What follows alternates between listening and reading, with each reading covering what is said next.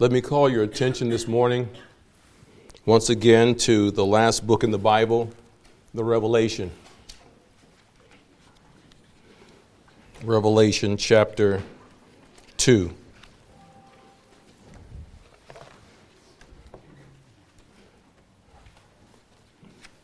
Revelation chapter 2. We'll begin our reading at verse 12.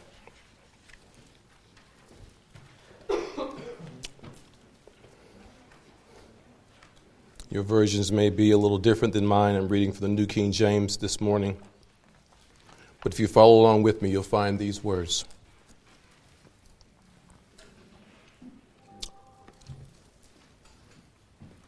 And to the angel of the church in Pergamus write, These things says he who has the sharp two-edged sword. I know your works and where you dwell, where Satan's throne is. And you hold fast to my name and did not deny my faith, even in the days in which Antipas was my faithful martyr, who was killed among you where Satan dwells. But I have a few things against you, because you have there those who hold the doctrine of Balaam, who taught Balak to put a stumbling block before the children of Israel, to eat things sacrificed to idols, and to commit sexual immorality. Thus you also have those who hold the doctrine of the Nicolaitans, which thing I hate. Repent, or else I will come to you quickly, and will fight against them with the sword of my mouth. He who has an ear, let him hear what the Spirit says to the churches. To him who overcomes, I will give some of the hidden manna to eat, and I will give him a white stone, and on the stone a new name written, which no one knows except him who receives it. We continue this morning in our study of lessons through these 7 churches in Asia Minor. We have entitled these messages, The Lord's Message to His Church.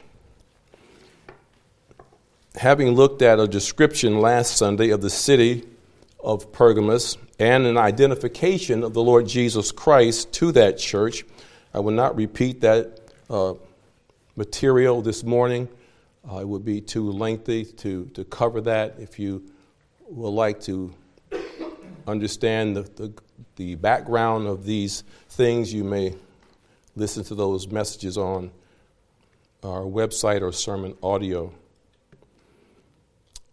I set forth an outline in the beginning of this, which follows the same outline that I've followed throughout as we've studied these churches. There was a description of the city,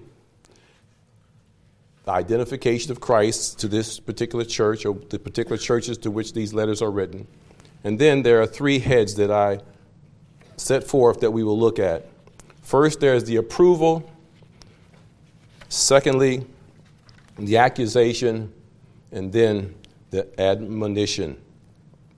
This morning, I want to start with the first part of our outline, which is Christ's approval to this church in Pergamus, in verse 13. Our text says, Christ says, I know your works or where you dwell. Some of your translations say, I know where you dwell. God knows where we are. He knows all our circumstances, all the situations of our lives. He is intimately acquainted, as I said last Sunday, with all our ways. Remember that he has made from one blood every nation of men who dwell on the face of the earth, and has determined their pre-appointed times and the boundaries of their dwellings. Acts chapter 17, verse 26. Wherever you are in this life, in whatever station, whatever family, whatever city you live in, God has ordained that to be. There is no accident about who you are and where you are. And God knows where you are. This particular church, Christ says, I know you dwell where Satan's throne is, the place of Satan's seat or his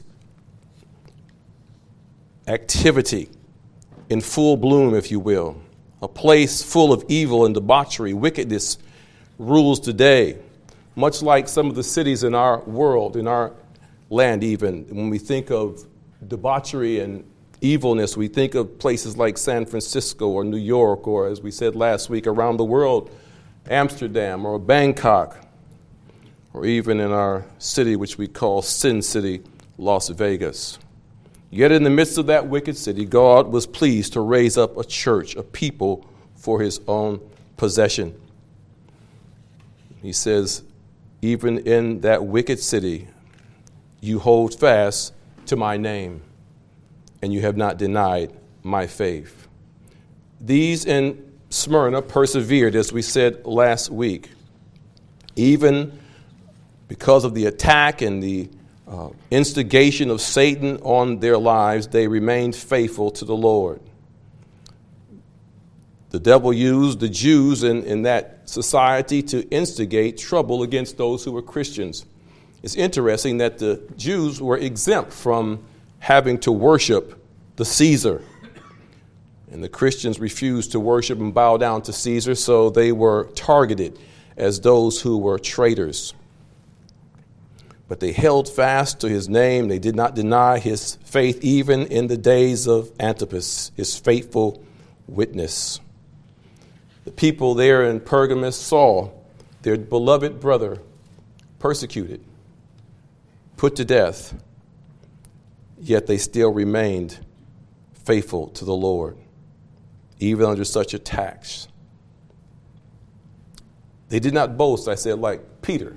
Peter boasted about how he would stand by the Lord's side and that he would go to prison and even die with Christ. But in the hour of trial, in the hour of pressure, he crumbled and he denied the Lord 3 times.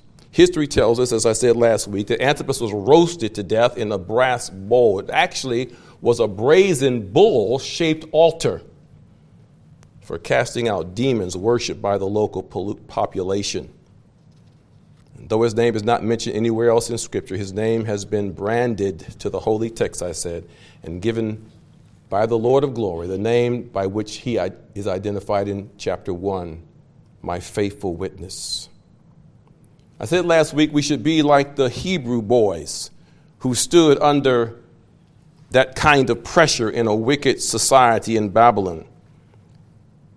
Forgive me for calling them Hebrew boys. I think that's because when we were introduced to these young men as children in the storybooks, I think that the authors of those Bible books wanted to encourage young people with heroes, so they called them Hebrew boys. They were actually men, and they were given dominion or rule over a certain area in Babylon.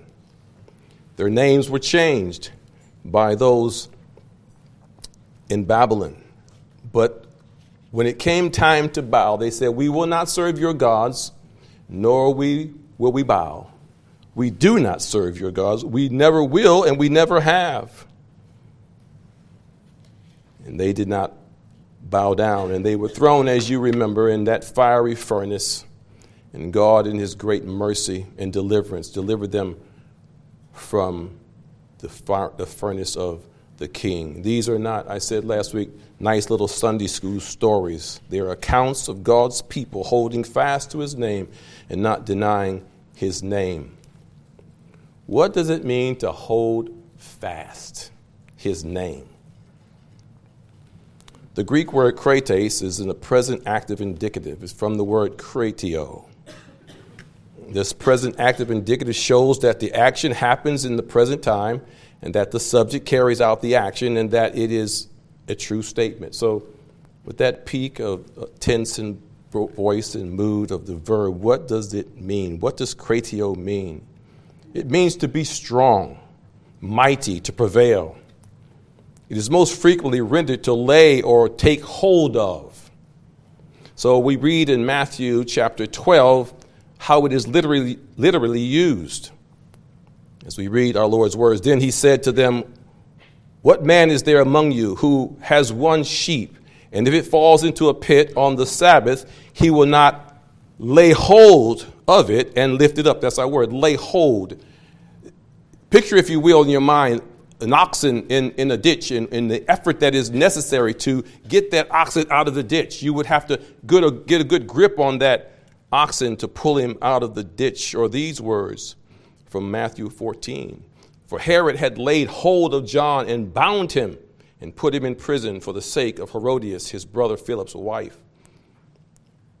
He bound John the Baptist and he cast him into prison.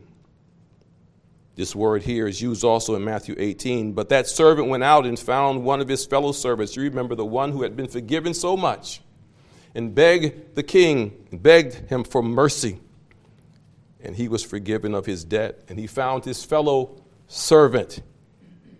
And he went out, and when he found him, it says, he said, pay me what you owe me. For he owed him 100 denarii. And the Bible says he laid hands on him and took him by the throat, saying, pay me what you owe. And so when we talk about laying hold, we're talking about a strong grip. We're talking about a firm grip. It means to hold firmly, or to grasp, to cling to maintain, and not to let go. Metaphorically, this word is used of holding fast a tradition or a teaching. In an evil sense, it can be used, and also in a good sense.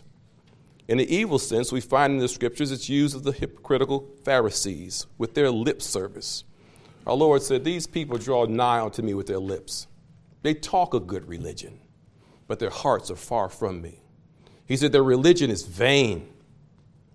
For the Pharisees and all the Jews do not eat unless they wash their hands in a special way, holding the traditions of the elders. When they come from the marketplace, they do not eat unless they wash. And there are many other things which they have received and hold, there's our word again, like the washing of cups and pitchers and copper vessels and couches. For laying aside the commandment of God, they hold the tradition of men, the washing of pitchers and cups and many other such things they do. Many in our day hold to a man-made teaching or man-made traditions above the Word of God. Brethren, be careful about what you hold on to and what you cling to. If you cling to anything more than you cling to the Word of God, you are in a dangerous position. And these Pharisees held closely to their traditions, and they put their traditions above the Word of God. But these whom Christ commends and approves held fast to his name. That is, abiding by all that his name implies. He is Lord. The people in Pergamus, the church in Pergamus, held tenaciously and would not let go of all that Christ's name meant to them and all that it implied. Therefore, let all the house of Israel know assuredly that God has made this Jesus, whom you crucified, Peter preached, but he has made him both Lord and Christ. Acts 2:36. We don't make him Lord. The Father has made him Lord. He has the power and the authority. He is the master. And all those who want to continue the argument about Jesus being Savior and not Lord, pardon me, are revealing that they really only want a fire insurance. You know what we call fire insurance? They just don't want to go to hell. But they have no desire to follow God and obey his word. And it reveals something about their character. He's not their master to rule over them.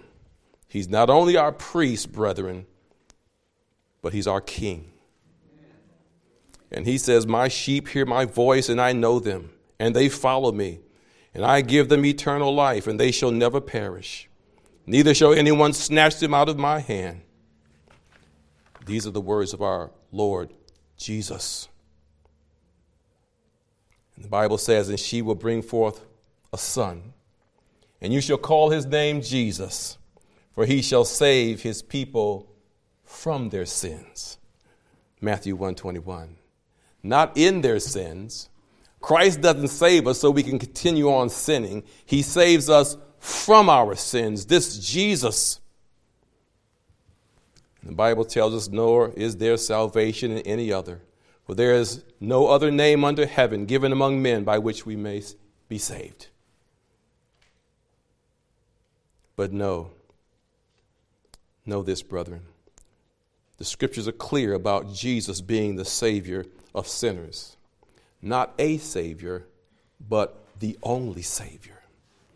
And no matter what other religions promise, this one thing they cannot deliver: the removal of our guilt and our sin.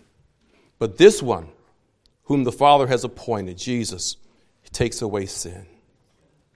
It's not Zeus, not Asclepius, not Muhammad. Not even our good names can be presented to a holy God with its list of good works to satisfy the righteous demands of the law of God. Only Christ can save. It's not a popular message today. We're not all inclusive. Actually, we're rather narrow according to the world, because we say there's only one way. No man comes to the Father, Jesus says, but by me. There is no other way. But all the other religions and all the other peoples around us who believe like these people in Pergamus, who had all these gods that they worship, these false gods, don't appreciate you saying that your way is the only way. And that will line you up for persecution and ridicule. He is the Christ. Then Paul, as his custom was, went into them, and for 3 Sabbath days, the Bible says, he reasoned with them from the scriptures, explaining and demonstrating that the Christ had to suffer and rise again from the dead, saying, this Jesus whom I preach to you is the Christ. He is the Messiah. And so Paul took the scriptures, the Old Testament scriptures, and showed the people whom he preached to that the Messiah has come. And Christ Jesus is this Messiah. No doubt he opened up those truths from Isaiah 53 about the sin-bearing servant of God. Simon Peter answered and said, you remember these words, you are the Christ, the Son of the living God. Matthew 16:16. This is not his last name, but an identifying or title or a designation, a descriptive. Jesus, who is the Christ. He is the Messiah, the servant of Jehovah, the coming one. Do you remember when John the Baptist was imprisoned? And in a weak moment, now he is the one who said, behold, the Lamb of God who takes away the sin of the world. But now John is locked up in prison. And he's wondering, and he sends his disciples to ask this question. Are you the coming one, or do we look for another? And Jesus answered and said to them, go and tell John the things which you hear and see. The blind see, the lame walk, the lepers are cleansed, and the deaf hear. The dead are raised up, and the poor have the gospel preached to them. Matthew 11. This is what happens when Messiah comes, the Holy One of Israel. As our Lord quoted from Isaiah 29 and Isaiah 35 and Isaiah 61. He comforted his weak disciple, his forerunner, by the words of Scripture. That ought to be a message for us, brethren, when our brethren are weak and discouraged. When we come alongside them, as the Scripture calls us to do, to exhort one another day by day, as long as it's called today, lest any of us be hardened by the deceitfulness of sin. So how do we exhort one another? We come alongside one another, and we open up the truths of God's word. And here is comfort for the soul. There are a lot of nice things we can talk about when we gather. But, oh, brethren, may this be the center of our conversation one with another. Those things that help us and nourish us. These people in Pergamus held to his name. They held on to this one whom God has sent into the world, sinners to save. So the question was asked last week, and I'll ask it again. Will we hold fast? If the authorities come and arrest your pastors for preaching the truth, you do know the things that we propound and the things that we herald from this sacred desk are considered by this world and this adulterous generation, this fallen world, as hate speech. It's not right to tell people that they're sinners. It's not right to tell people that the lifestyles that they live are contrary to the Word of God, and its just desert is eternal punishment. That's hate speech. But we live in a world where people say you aren't even supposed to tell your children no, much less speak these truths that are offensive to men's ears. And if you don't think this happens, brethren, in the 21st century, it has happened. And pastors have been jailed. And it can happen here. So, if we're locked up, will you fear and not come back? Perhaps that's where God has placed us in this dark world, because he has much people and he wants us to be his witnesses, his faithful witnesses. They did not deny his name. They were not ashamed. It was unpopular and dangerous to be Christians. Will we hold fast? And they did not deny his faith. It could be rather better rendered, and they did not deny their faith in him. They held close. They believed and continued to believe. Secondly, the accusation. Verse 14. But I have a few things against you, he says. Why? What is it that the Lord had against this church? It seemed to be good so far. They were faithful. They were even faithful unto death. They watched their brother martyred, and they still continued on faithfully. But Christ comes to this church and he says, but I have a few things against you. Why? Because you have there those who hold the doctrine of Balaam, who taught Balak to put a stumbling block before the children of Israel, to eat things sacrificed to idols, and to commit sexual immorality. Here we have a teaching named after this Old Testament prophet for hire. There probably wasn't a teaching in that day called the doctrine of Balaam, like we say the doctrine of justification. But the Lord describes a destructive teaching in this church that was kin to Balaam's instruction to Balak. Now, I'm sure many of you remember this account, this exchange between this crooked prophet and this king of Moab, as we read of in Numbers chapter 22. I would love to read this account, but time will not permit. But let me just summarize what took place here as Balak sins for Balaam. He saw the people of God multiplying. They had been delivered from Egyptian bondage by a mighty hand.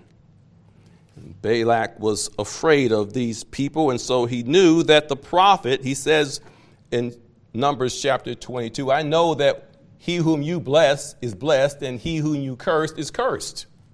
So he calls Balaam, and he says, would you do this for me? Will you curse the people of God so they will not come upon me and overtake us? We'll pay you. And Balaam says, well, I need to go talk to God about it. I need to go pray about this. And he did. And God said, no. And so Balak says, well, he sent more nobles and more riches. He said, we'll pay you a little bit more if you curse God's people.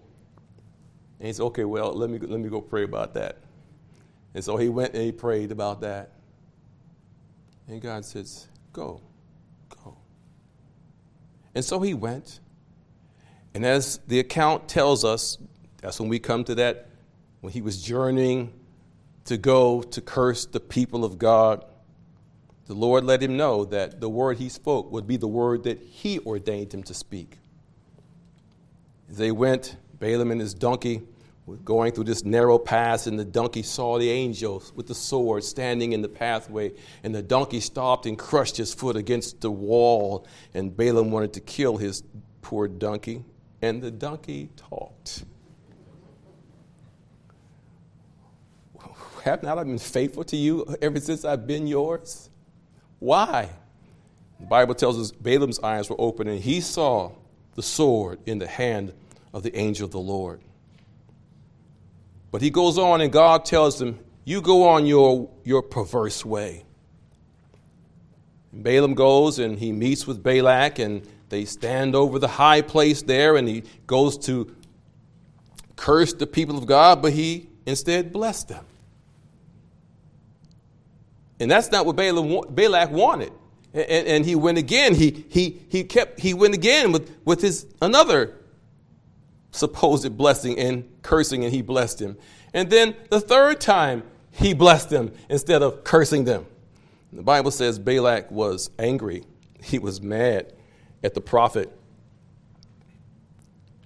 And he says, what the Lord says, that I must speak.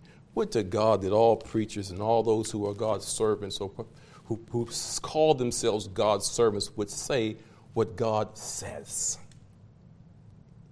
You see, this might not be an odd thing to you, but all around us, people stand behind the sacred desk and they say things that are not true. They say things that did not come from God, trying perhaps to be clever or popular or whatever their motives are. Many stand who do not preach and say, what thus saith the Lord. So in chapter 24, the Bible says, so Balaam rose and departed and returned to his place, and Balak also went away. Now you go to chapter 25, we read these words. Now Israel remained in the Achaia grove, and the people began to commit harlotry with the women of Moab. They invited the people to the sacrifices of their gods, and the people ate and bowed down to their gods. So Israel was joined to Baal of Peor, and the anger of the Lord was aroused against Israel. Verse 9, the Lord was angry and he killed them. He said, and those who died in the plague were 24,000. God was displeased with this people. Now turn with me to Numbers chapter 31. Numbers chapter 31. And the Lord spake to Moses, saying, take vengeance on the Moabites, on the Midianites, pardon me.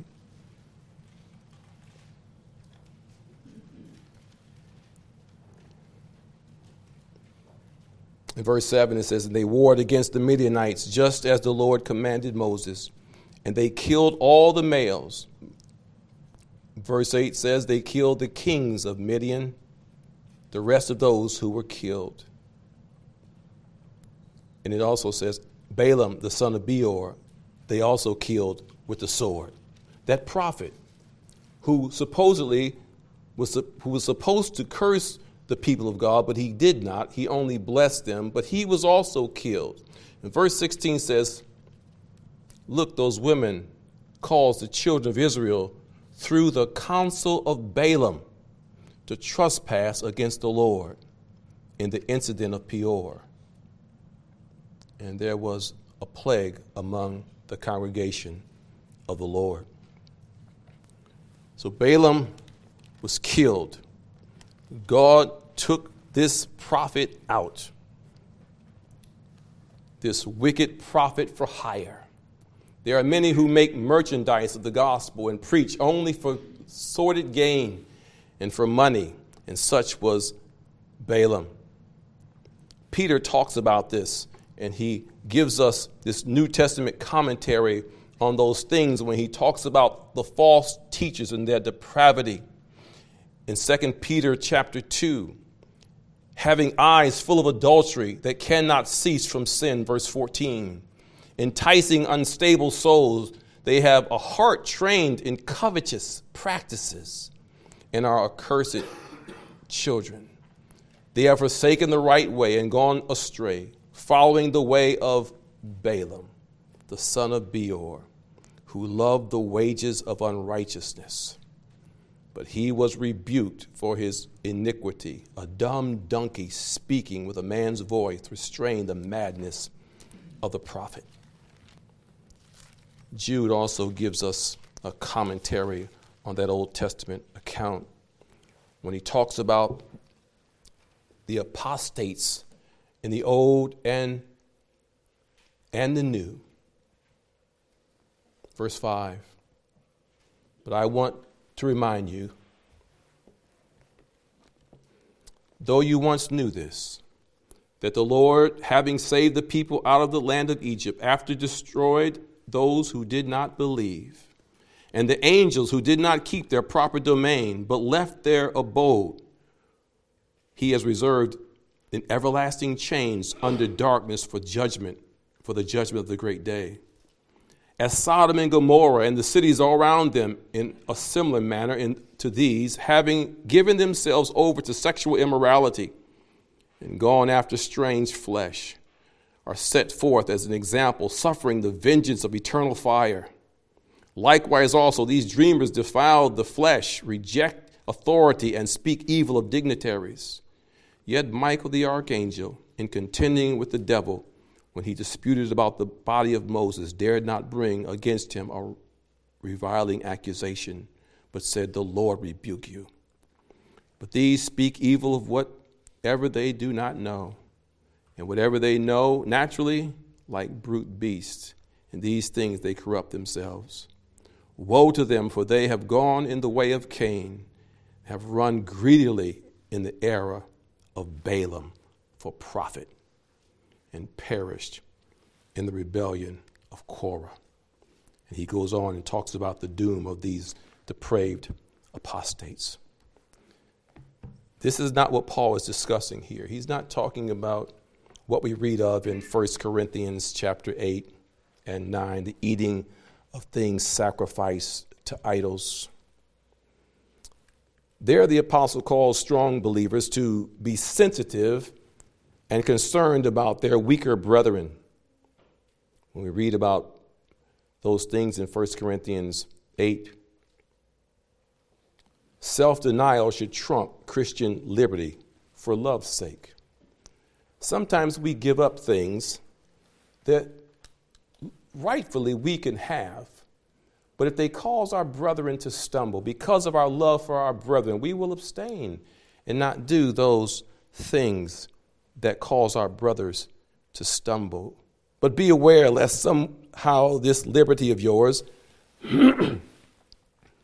become a stumbling block to those who are weak. For if anyone sees you who have knowledge eating in an idol's temple, will not the conscience of him who is weak be emboldened to eat those things offered to idols? 1 Corinthians 8, 9 and 10. Because I love my brother, I am willing to forego eating that juicy steak in the temple restaurant. Leon Morris writes, 2 points are signaled out: the eating of food sacrificed to idols and sexual immorality. It is possible that the former refers to meat which had first been offered to idols and was then sold on the open market, 1 Corinthians chapter 8. And the latter to sexual sins in general. But it's more likely that both refer to idolatrous practices, feasting on sacrificial meat, and licentious conduct were usual accompaniments of the worship of idols, both in Old and New Testaments. Some, it seems, have given themselves over to these things. It seems they have given in to the pressures of their idolatrous society and the labor guilds. The labor guilds those unions had idols of their own, and they would come and worship, lest we be kicked out of the unions. will engage in their rituals. Our Lord calls this a stumbling block. Listen to Schreiner. Stumbling here isn't a mild misstep. It refers to losing one's final reward by falling away from the gospel of Jesus Christ. Following the false teachers was participating in paganism. And this is not just a first century problem. The preacher down in our neighboring state, the one I mentioned when we took the Lord's Supper, who said, I tremble to even repeat his words. He said that 85% of Jesus' life, he was wrong. He also said we need to grow weed or marijuana on the church's property to give the men jobs and teach them agricultural skills. We have a lot of property, so maybe we should just grow some marijuana and put the guys to work.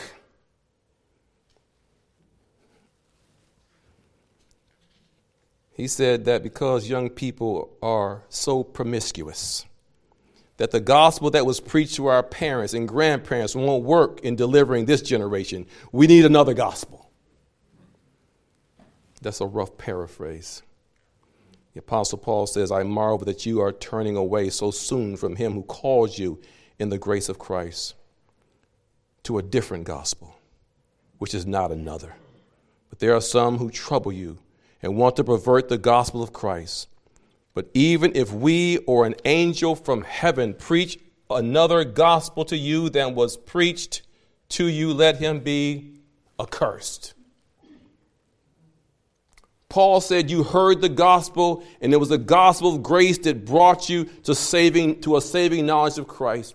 And if we come back preaching another gospel, let us be accursed. If angels from heaven come and preach another gospel, let them be accursed. But I say, brethren, there are many who in our day preach another gospel. Verse 8, verse 15 of our text in Revelation adds to this condemnation. Thus you also have those who hold the doctrine of the Nicolaitans, which I hate, he says. It's not clear what this doctrine was. Some believe it's similar to that of Balaam and Jezebel, as we read in verse 14 and verse 20 of the second chapter of Revelation. However, one thing is clear. Our Lord says the same thing here as he said to the Ephesian church, which thing I hate. He says, I hate it. It is incumbent upon us, brethren, to understand the scriptures and to know what God hates. It is our responsibility to know the things that God loves and those things which God is pleased with. It is also our responsibility, I say, to know what God hates. And if we're students of the Word of God, we'll understand clearly what God calls us to hate. Ye who love the Lord, the Bible says, hate evil. Thirdly, the admonition. In verse 16. Repent. Repent. You're doing good here, but there's some here in this church. They were in the church teaching these false doctrines, and Christ says, repent. I like the Shorter Catechism's answer for repentance. Repentance unto life is a saving grace, whereby a sinner, out of a true sense of his sin and an apprehension of the mercy of God in Christ, doth with grief and hatred of his sin turn from it unto God with full purpose of and endeavor after new obedience. Brethren, repentance, genuine repentance, comes from God. It's a gift. It's just like our faith. Our faith is a gift. It comes from God. We don't work our faith up. It's not something that's dormant in us naturally. It comes from heaven. Our repentance does not come out of our back pockets when we please. God has given and gifted repentance. So we must pray. Ask God to show you that sin is not a little thing, but it really is worthy of hell. It's just a little white lie. There is no such thing as a little white lie. Liars shall find themselves in the lake which burns with fire. Ask God to press that on your mind. Ask God to work on your mind with the truth of his word. Plead with God to work on your heart so that you're grieved and you have this abhorring and loathing of your sin. And that's what he's calling these in Pergamus to do. Not the sins of the folks down the street. It's so easy to point at other people's sins and talk about what they're doing that does not please God. But we really hate sin when we hate the sin that we commit. There's a song we used to sing, Lord, send a revival and let it begin with me. And so plead with God that he would give you a hatred for sin. Work on your heart that you might abhor it. Plead with God to work on your feet so that you may run in the way of his commandments, holding fast by faith to the mercy that is found in Christ Jesus our Lord. If they don't turn, there are consequences. There's swift consequences. As the Lord declares war against them. He says, I will come and fight against them, these evil workers in this church, with the word of my mouth, with the sword of my mouth, pronouncing judgment. The Bible says it's a fearful thing to fall into the hands of the living God. Hebrews 10:31. However, brethren, along with this admonition is a blessed promise to those who hear what the Spirit, through the Word, says to the churches. Verse 17. He who has an ear to hear, let him hear what the Spirit says to the churches. To him who overcomes, he says, I will give. What will he give? Some of the hidden manna, a white stone, a new name only known to the recipient. I like Jeffrey Wilson's summation of this promise that is given here in the Revelation.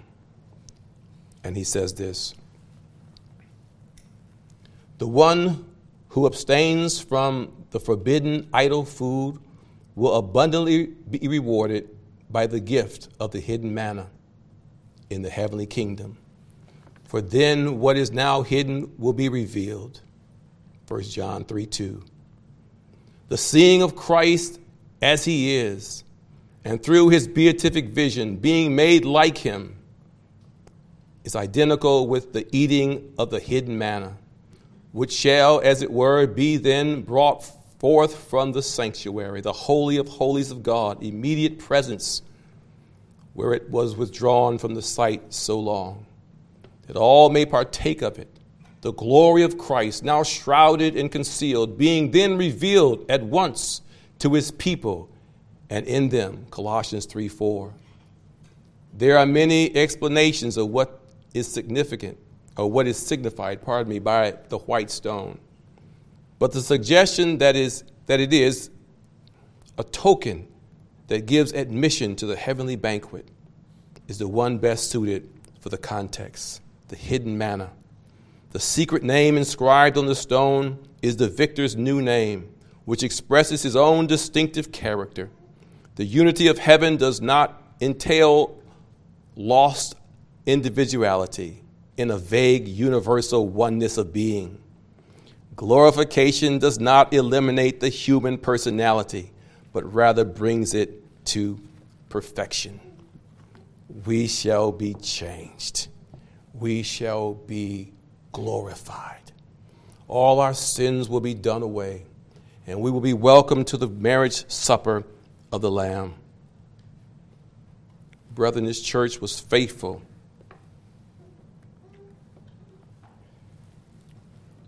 despite intense persecution. Maybe not today, but one day this may be our lot. Will we be faithful? Will you look back in the midst of persecution and say, I remember being exhorted to be prepared, to hold fast to his name and not deny my faith in Christ?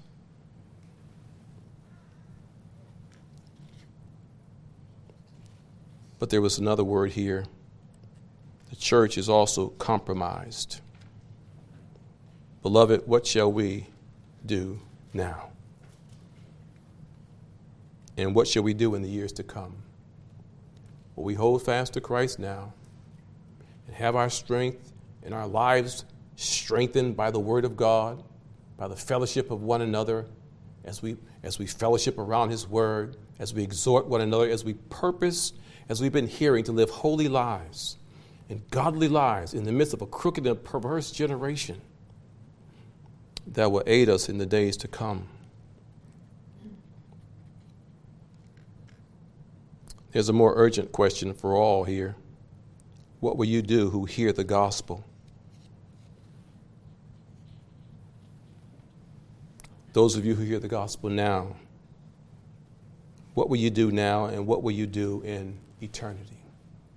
The grave works no change. If you leave this world unconverted and not united to Christ, there is no magic in the grave. And you will enter eternity without Christ, just like you lived this life without Christ. Today you hear his voice, harden not your heart. This is the day of salvation. And Christ calls you to come and to serve him. Come what may, he has promised to bless his people and to support his people even in the midst of difficulties and trials. But all the blessings that he gives in this life and in the life to come cannot be compared. As my brother was exhorting me a few weeks ago, as I was going through some difficulties, he reminded me that the struggles, the difficulties of this life cannot be compared to the glory that should be revealed in us. Amen. Let's pray.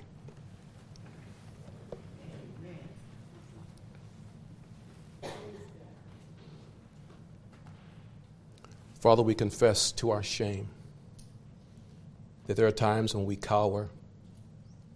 There are times when we are ashamed to own your name around others, around unsaved family members, around co-workers, around neighbors.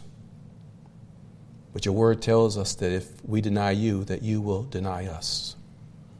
Father, give us grace to own your name. Give us courage. Give us backbones. Help us, Lord, to hold fast to your name. Forgive us of our sins, we pray.